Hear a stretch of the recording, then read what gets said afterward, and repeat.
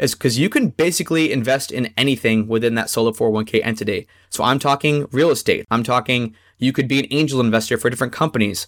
You can buy, cryptocurrencies. Like there's literally so many things you can do within that solo 401k.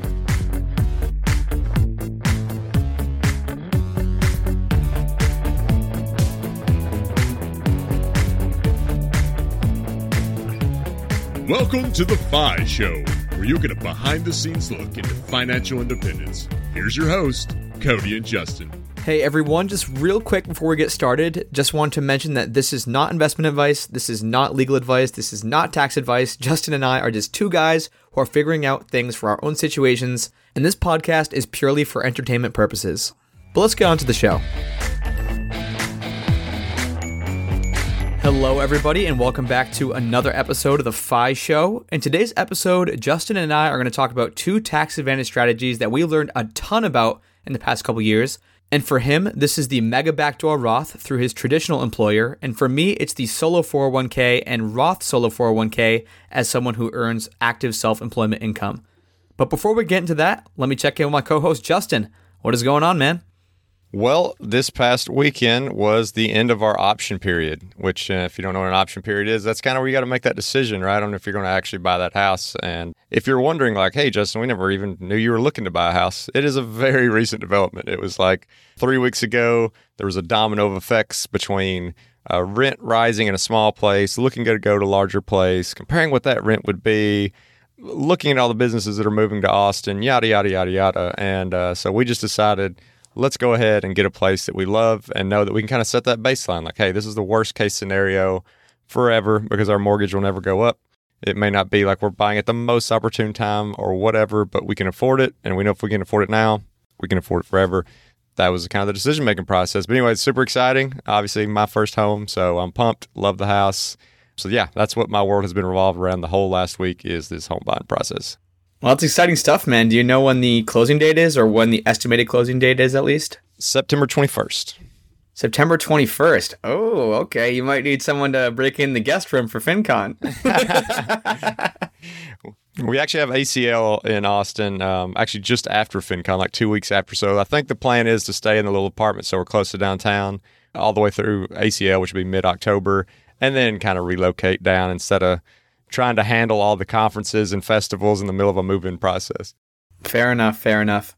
So this past Thursday actually was my brother Sam's birthday, so we did a big birthday dinner. It was fun celebrating his 24th. The weekend was supposed to be full of all these, sun-filled events. We had this big cookout planned on Saturday. We had this river tubing thing planned on Sunday, but the hurricane, in fact, had other plans for us. We did, in fact, still have the party on Saturday and had some tents set up. Still a good time. River tubing got canceled. The river was just too high, and I guess at that point it becomes unsafe because it's like rapids instead of just like a chill river cruise. So maybe we'll do that later on. I'm not sure. It's starting to get a little bit colder. If not, we'll hopefully plan something for next year. But I think it's time to get into the meat of the episode. So, Justin, I think it would make sense for you to kick it off first because I'm guessing, actually, this would be an interesting poll to see what percentage of our audience has, traditional W-2 jobs, which percentage of them have the W-2 and a side hustle, and which percent of them are just straight up entrepreneurs. But, my gut tells me most of the people probably have a W-2 and maybe some side hustles. So let's start with the mega backdoor Roth. And I know you've given a million presentations to people. You are the mega backdoor Roth guy. When it comes to work, they're just like, go talk to Justin. He's going to hook you up. He's going to tell you what to do. Can you walk us through just from a high level how the whole thing works, how people can get set up? Well, I think like one thing that's interesting to go over first is kind of thinking about why is it called the mega backdoor Roth? Like people are like, what is the mega part? And it's because there's a regular backdoor Roth in the IRA form, which is more common. Like more people know about that than the mega backdoor Roth, which is done through a 401k. So the regular backdoor Roth in the IRA form is for people who earn too much money to be able to contribute to a Roth IRA. So their only option is a traditional IRA, but the traditional IRA is really not that helpful because they can't take the tax deductions from it because, again, they make too much money and they just don't qualify. So what they can do is they can just contribute straight to their traditional IRA. They're getting no real benefits from it tax-wise.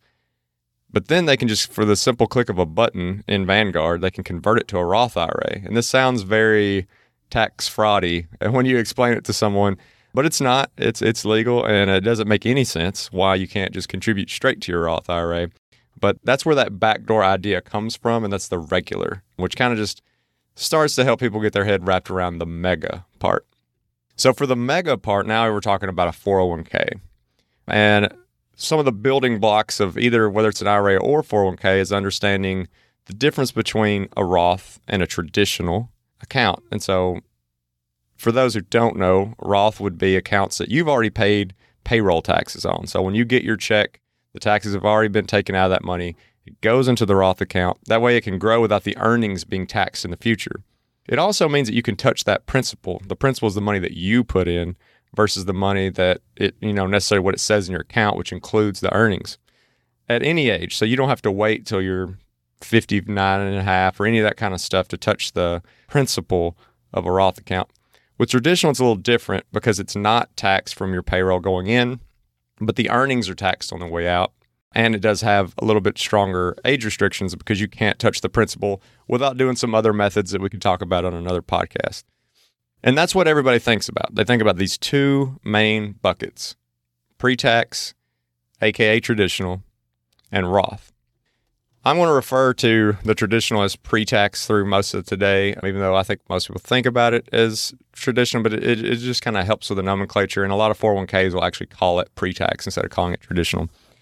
If your company allows this, and that's another important thing, just simply telling everyone about the existence of a mega backdoor 401k or a mega backdoor Roth doesn't mean you can do it. Two things have to be true. Your company has to offer you a third bucket. So you've got the pre-tax, you've got the Roth. You also need this bucket called after-tax. And we'll get into that in a second, but you need that. The other thing you need to be able to do is these in-service transfers. Sometimes they're called a couple different things, but basically, if those two things are true, then now you've got the keys to do this, and now you just need to kind of understand what you're doing. So I mentioned that after-tax bucket, and that's the key here. Because people think that the max amount of money that you can put into a 401k is like that $19,500 number, which isn't completely true. That's not the whole story. So that's how much money you can put between the first two buckets. The first two buckets being pre-tax and Roth. And those are the two buckets that your company match is based off of. But you can still put more money in that after-tax bucket. The total amount of money that you can actually put in a 401k for 2021 is $58,000. But now you got to think about these limits a little differently. So, we just said it's $19,500 for the first two buckets, pre-tax and Roth. And then we said it's $58,000 for the whole, but there's a little bit of nuance because $58,000 for the whole includes the company match. The $19,500 limit for the first two buckets doesn't. So how you figure out how much money can go in your after-tax is pretty simple. See, you take how much money that you've put in your pre-tax and Roth, that max of $19,500. Then you add in however much company match you have, get that number, subtract it from $58,000. So say you put in $19,500, and say with your company match, that brings you all the way up to $28,000. Then that means you still have $30,000 you can put into the after-tax bucket. Now, the after-tax bucket, you might be saying, after-tax, isn't that the same thing as Roth? No, because after-tax, the earnings are also taxed. And when people hear that, they're like, well, what is the point? It sounds like a brokerage account. Well, the point is it gives you another vehicle to get the money into the 401k from your paycheck, which is the only way you can get money into the 401k. You can't just wake up one day and say, hey, I got some extra cash. Let me throw this in here. It needs to come from payroll. So now that the money is in there and remembering those options your company needs to offer, one of which being that kind of in-service transfer, you can take that money from the after-tax bucket and have it automatically put into your Roth bucket, which now allows the earnings to grow tax-free. It still gives you those same benefits of being able to touch that principal at any age. One caveat with that is some plans offer two different kind of versions of this mechanism for a mega backdoor. One is converting that money automatically from the after-tax 401k into a Roth IRA. If that is true, then generally you can touch the money even while you're still employed, regardless of age. But some companies, depending on how their mechanisms work, it can only go into the Roth 401k, and their plans may not allow you to take money out while you're still employed. So you wouldn't have those age restrictions, but you may have to wait until you're no longer with the company to be able to touch the money in the Roth account that you've rolled that after-tax money into. And so I just want to pause you there, Justin, talking about contribution limits for a second. So when it comes to the voluntary after-tax, is there any type of functions or limits or things we should know about? No, I mean, no matter how high you set those limits and no matter what you make, it's not going to stop you. So you don't have to make a certain amount. Like, it's not saying you can only put 20% of your overall income or 30% of your overall income into this bucket. It has nothing to do with how much you make. One caveat I will say, though, that people should be careful about, it's important to remember that you can end up with a $0 paycheck even if you don't necessarily put 100%, added up total percentages here. Like, let's say you put 60% into the after-tax and you'd put 20% into the traditional, which obviously is like super aggressive. And you think, okay, that's fine, though. I can live off 20% of my paycheck. It doesn't really work that way because they take taxes off the top. They take the HSA, all based off your gross salary. And then they're going to start doing these other things. So I learned that the hard way. I'd set my stuff at like 75% or something like that. And I got no paycheck. I got $0 paycheck. I thought maybe it would take out the taxes, all that stuff, come up with a number, and then take 70% of that. But it didn't. It takes 70% of the gross, just the same way your taxes come off the gross. So just be careful of that. And so how do you go about tracking that, Justin? Like, do you have a spreadsheet that you're making sure you don't over-contribute to one of these buckets, or? Well, that's an awesome thing. I mean, especially, our provider at work is Fidelity, and everything is just so foolproof. You can't over-contribute to a specific bucket. From my research, seem to be one of the best providers for this kind of thing because they do offer that automatic version. So I don't have to call and say, hey, I want to roll over my after-tax. It just happens every time it hits after-tax. I've already told them I want it automatically put into my Roth account, and it does. So because the reason that's important, from a time perspective, like I don't want to have to call 1-800 number every 2 weeks.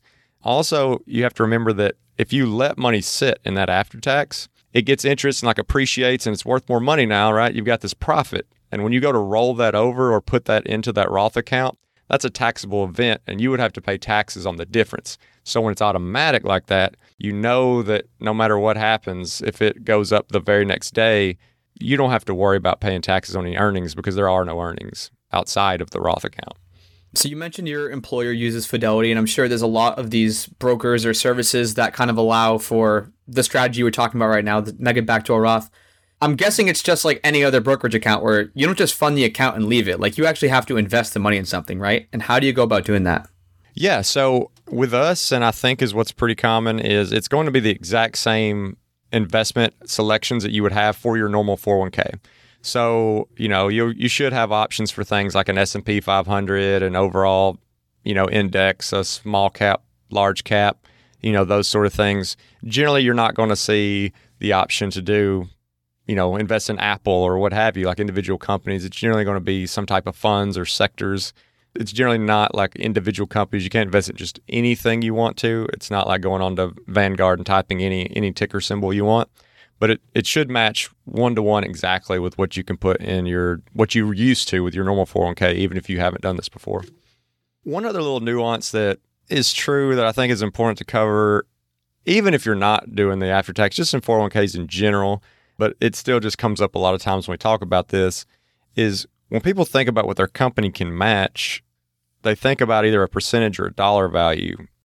And so like for us, it's $9,000 a year, but it's not quite that simple. So it is $9,000 a year, but it's also $2,250 a quarter is the max. So what happens when you get really aggressive and you've already hit your full $58,000 max in June, right? So you don't get those last 2 quarters.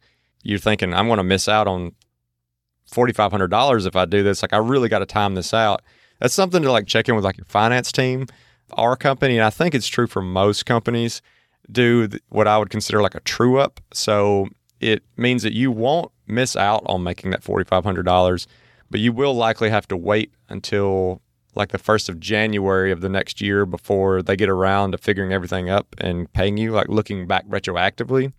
And so the only fear there is, right, if you're not 100% sure if you're going to be with the company come January, then it might be worth doing a little math, tracking, and not over-contributing too early in the year and spreading that out so that you get not only the max overall, match, but that max every quarter. So that way, if you decided to quit the company in September, that you didn't miss out on the Q3 match. All right, so I'm going to attempt to give a quick summary of everything you just explained, Justin. Thanks for doing that. Okay, so you have the two buckets. You have the Roth or the traditional, or what you call the pre-tax and the Roth. Within those two buckets, you have in 2021 anyway, you have the $19,500 limit. And so that could be, you could throw it all in your Roth, the 19.5, you could throw it all in a traditional, or you could mix and match. I don't know when mixing and matching might make sense, but I guess you could do that. But those buckets, those have the 19,500 cap. So after I max out that 19.5, those first tier buckets that you're talking about, now I have the option to contribute after tax. And this is if my company allows for it. I've actually heard of people kind of asking their HR department, hey, is this something that you guys can offer, change the plan around? I think I've heard that in a podcast before, some people having success with HR or whoever makes those decisions. So one thing, Cody, right there, as far as just a small nuance, but it actually can be different between companies is, you mentioned once you max those out, then you can do the after tax. So before we were bought out by our current company, that's exactly how it worked. But now with our new company, it's interesting. Actually, they allow you to do it simultaneously. Like you can contribute to both at the exact same time. Again, like not really sure like why you would need to do that, but you can. And one reason why you might want to do that is, again, if you're trying to be sure that you don't over contribute on that company match, so you're not putting in just too much into those first two buckets, but you still want to put a bunch in, like front load the year, then you can go heavy in the after tax and a little lighter in the traditional and Roth to kind of space it out. Just that's an option. Like there are scenarios where you can do both at the same time. Okay, cool. Well, I appreciate you correcting me on the nuance there. Okay, so let me rephrase that. So while I'm building up, hopefully going to max out this 19.5, I can either, depending on my company, at the same time contribute to this voluntary after-tax account, or maybe if the company doesn't let me until afterward, I do it afterward. Once I get the money in this voluntary after-tax account, now I'm doing what you called like an in-service transfer, I think was the terminology we used. And that's basically just moving the money from the after-tax account, which is kind of like a brokerage account, into your Roth. And at that point, that's not a taxable event. Nothing really happens. It's just getting it into the Roth. It's kind of a playing within the rules, but it's just something really cool when it comes to minimizing taxes, especially down the road, and minimizing the capital gains you're paying on those earnings. So depending on how much you contribute to your after tax, but let's use the example of the 19.5 in 2021, you can contribute up to $38,500 in that after tax account. I'm getting the math there from 58,000, which is the total max minus the 19.5. And so then at the end of the year, if you do all this correctly and you do max out that voluntary after tax, you would have $58,000 sitting in that Roth account. Is that correct? The only nuance I would add there is, again, when we think about the $19,500 limit, it's very simple for us. We don't care what the company is matching. We can just put in $19,500. With like the scenario you just mentioned, it's generally not that simple because most people are going to get a 401k match. So you can't just look at it and say, well, now I can put in $38,500 into my after tax, because you have to say that $38,500 minus whatever your company is matching, because the company match actually does matter now. So if you put in $19,500 and your company matched $9,000, then I think you're looking at $29,500 that you can actually put into the after-tax bucket. Awesome. Alrighty, well, I just learned a lot about the Mega Backdoor Roth. Thank you for the presentation, Justin.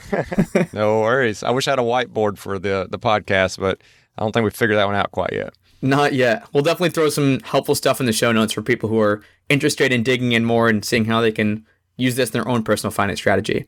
We'll be right back after a quick word from our sponsor, Posty. In the competitive world of advertising, marketers are always looking for an edge to accelerate growth, reach new customers, and get measurable results. Today, they're turning to the best-kept secret in marketing, direct mail reinvented for the digital world by Posty. Posty has transformed direct mail, aka physical mail, by adding all of the direct marketing capabilities found in channels like Facebook, Google, and YouTube.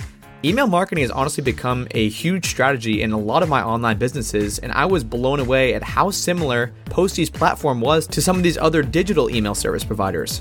You can target people based on their behavior on your website. You can target people based on purchase history. You can target people based on demographics, location, all of this amazing stuff in Posty's platform. Posty basically allows you to run direct mail like a digital marketer. Hurry and get your free Posty demo today by visiting posty.com/FIShow. That's posty.com/FIShow for a free Posty demo. Posty, Postie, direct mail reinvented for the digital world.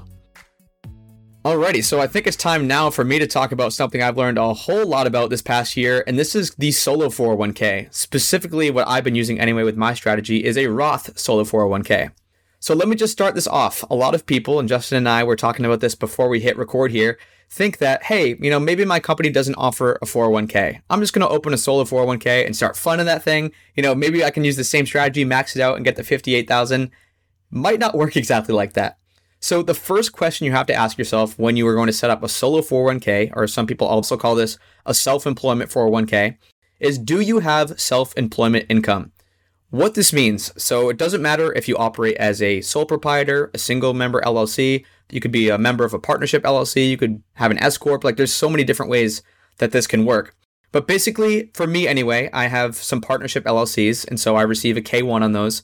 And so I'm looking on line 14A for self-employment income. And, I'm not going to get too deep in the weeds of what lines we're looking on, but just for those who are interested and really want to dig into this, that's kind of how you figure that out. Or if you receive a 1099 and you're self-employed and you have active self-employment earnings, that's really important. You cannot contribute earnings from rental real estate or other passive income things. You couldn't use capital gains or, your stocks have appreciated and you want to sell them and use that to fund your solo 401k. No, it has to be active self-employment income. So that's the first thing. And I'm actually going to share an article in the show notes that basically, check this out and you can see, do I qualify for active self-employment income? Once you do that, you have to pick a solo 401k provider. So unfortunately, you don't have a company that's already set this up for you. You kind of have to do all the legwork, but let me tell you, it is totally worth it if you kind of check the boxes for the self-employment income and you can figure out how to use this in your own strategy. So I ended up going through this company called mysolo401k.net. They're not a sponsor of the show, but I'm definitely going to talk highly of these guys because they have just made the process super easy. They're really helpful. So basically what I did is kind of what we were just talking about, Justin. I established 3 accounts and, I won't get into the weeds here, but a lot of these companies actually partner with banks. So I have 3 accounts with Charles Schwab, which, you're like, what the heck are you talking about? You just named this company mysolo401k.net. But I'll just kind of tell you my full situation because this is how a lot of those companies do it. Because a lot of these companies that are doing this kind of solo 401k stuff aren't banks or, some of them aren't banks, especially the ones where you can make more creative investments. So I have these 3 accounts with Charles Schwab. I have a pre-tax, I have an after-tax, and I have a Roth. The same 3 accounts you just talked about, Justin, just with solo 401k income, the active self-employment income I mentioned before. So the reason I set this up, my goal is I just want to shove as much money as I possibly can into these tax advantage vehicles. Just like you mentioned, Justin, I want to get that 58,000 in any way that I can. So at first I was actually looking into, just for some context, I was looking into, funding maybe a pre-tax 401k, funding the 19,500. And I was like, you know what? I'll also contribute 38,500 as the employer. Many self-employed people might know that with a solo 401k, a traditional solo 401k anyway, you can contribute 19,500 as the employee of your own business. And there's a lot of nuances and caveats that I'm not going to get into. I'm definitely not an expert. You can also contribute 38,500, so that same $58,000 limit applies as the employer. And I guess that's why I wasn't thinking about the employer match, Justin, when I was doing the math earlier, because you're typically not getting an employer match when you're the employee and the employer, unless you just want to, be nice to yourself and somehow incorporate that into the wording of how you're getting paid. But the nuance with this is if you're contributing as the employer, and I'll get into kind of the mega backdoor Roth 401k strategy in a second, you can only contribute less than or equal to 20% of your self-employment income.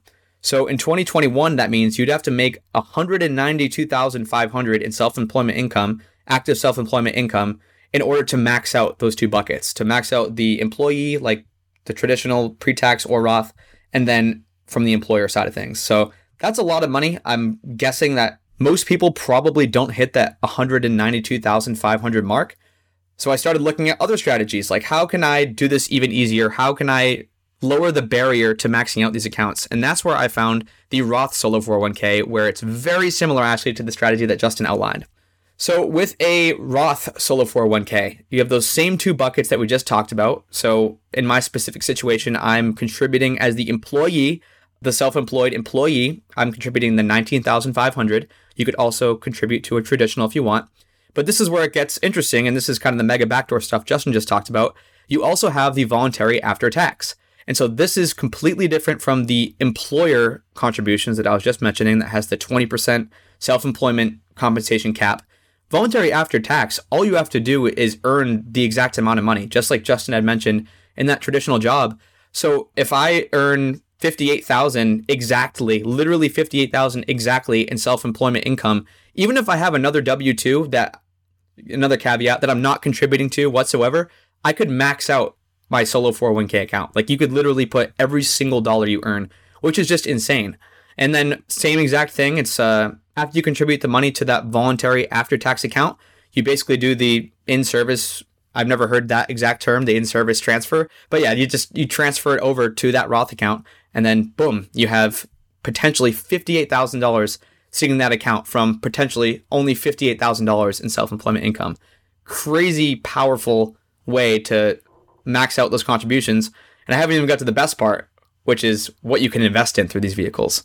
So basically, if I'm hearing you right, as long as you are aware of and comfortable with this whole idea of the mega backdoor where you're putting in after tax and transferring it over, it literally does not make any difference to you whether you make $58,000 or the $192,000.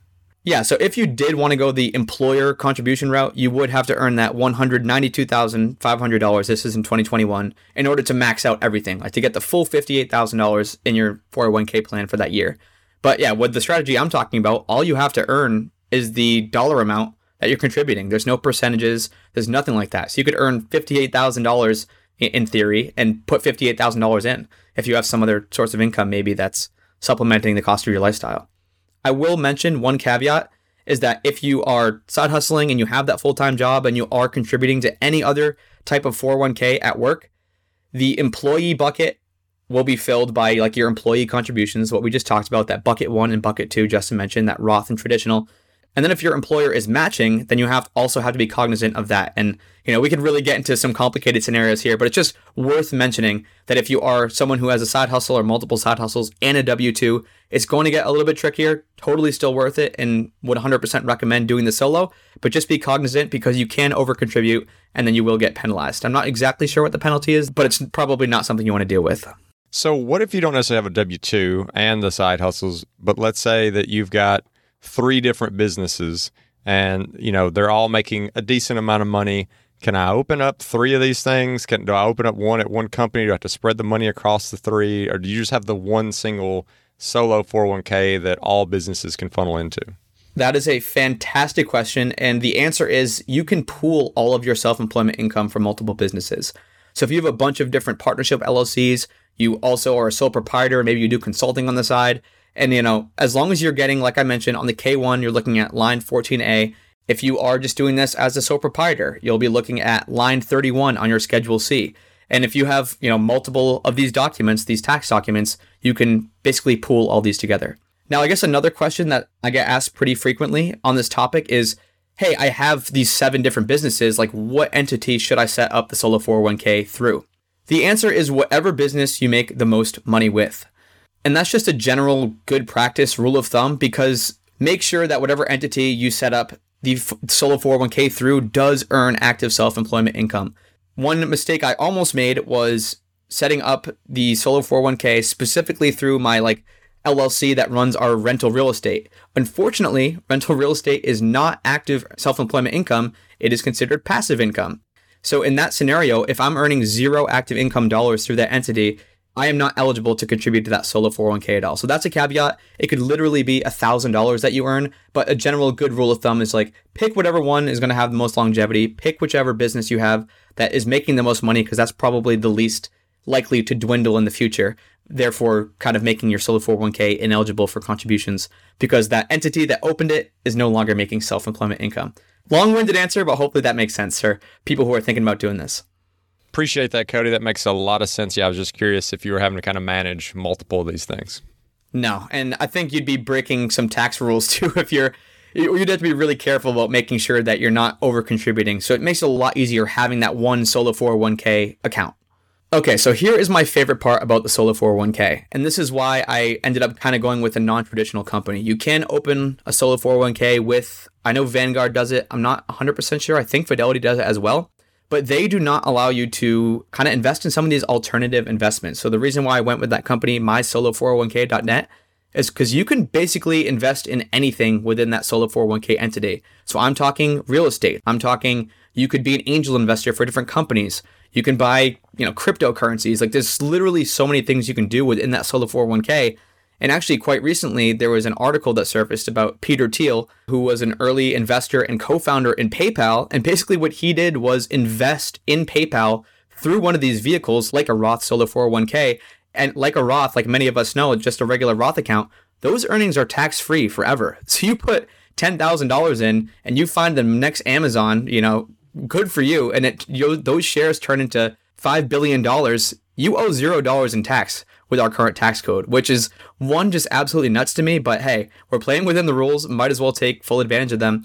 And so, yeah, you can buy anything. So my plan right now is to purchase real estate. Like I could literally do flips within my solo 401k. Once I build up enough money, I could, maybe get some money from a hard money lender to fill the gap of what I don't have to buy this real estate. It is a little bit nuanced with real estate. You probably won't be able to get traditional loans because the solo 401k entity is the one buying the property and there's really nothing backing it. So it's like pretty much completely uncollateralized. But there is just so many different things you can do with the solo 401k. And that's why I was so intrigued. That is kind of my plan. I'm hopefully going to do some flips in the solo 401k, hopefully buy some rental properties within the solo 401k. And with those, let's say I buy a property for $100,000. I use solo 401k funds, and that's important. You use solo 401k funds and keep everything within that solo 401k entity. If you start to cross mingle stuff, not good with the IRS and you might get in trouble. But let's say I buy a property, 100K, I put 20K worth of repairs in it with my solo 401k funds, end up flipping that property for 200K, I make an 80K gain.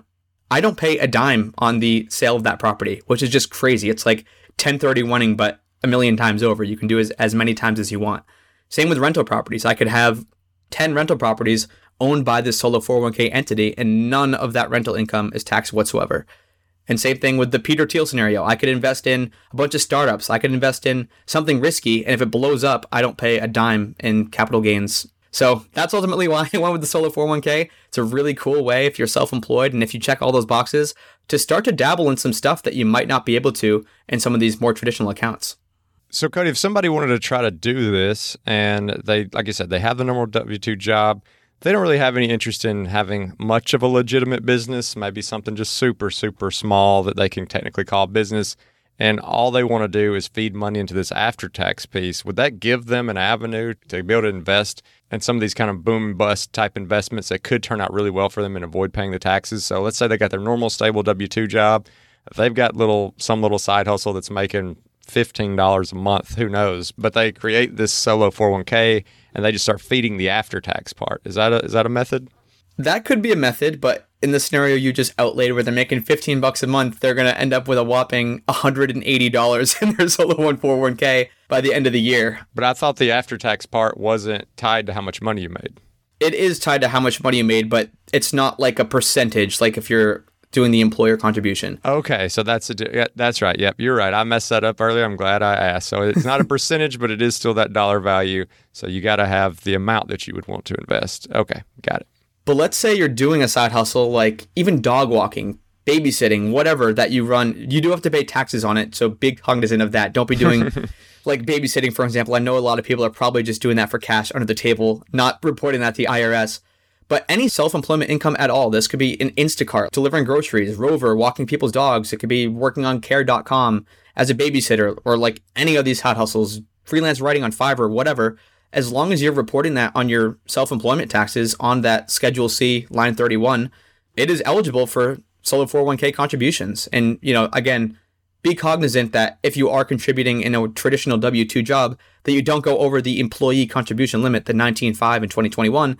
But you can use those voluntary after-tax buckets, which is just a really cool thing to get money into this different vehicle, the solo 401k, where you can start dabbling in maybe some more risky things just because you'll never have to pay tax on it.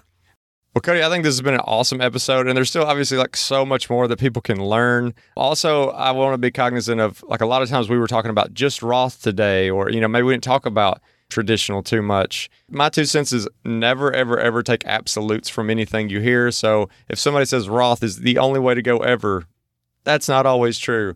Think about things like Roth conversion ladders. Think about how much money you make now versus in the future. There's just so much more things out there you can research. So just kind of research, the pros and cons of traditional and Roth. Research things like Roth conversion ladders. Research the age time limits on different accounts. do your homework because there is unfortunately a lot of nuance in the United States tax code. Couldn't echo that more, Justin. I think it's so important to go in and do your research. Obviously, we're talking about our specific situations here, what's working for us, what we figured out, but everyone has a different situation. People might have different structured businesses. People have different employers. So, if you have an S Corp or a C Corp versus a partnership LLC, like that makes a big difference for contributing to your 401k, and you have to understand those rules. If you don't have a company that allows for the in-service transfer, then, that's something that you have to consider. So a lot of nuance here, but hopefully you got a lot of value out of this episode. If you want to check out the show notes, where we're going to drop a bunch of helpful links and stuff where you can do your research, learn more about this, hopefully implement this into your own financial strategy, you can find all of that at thefishow.com/401k. That's thefishow.com/401k. And as always, if you want to check out our Facebook group page, you can do so at thefishow.com/community. And we always appreciate those 5-star reviews. They help us get great guests like we had today. And if you're interested in supporting The Fi Show, you can do so by checking out some of our partners over at the resources page, which can be found at thefishow.com/resources. And thanks for listening.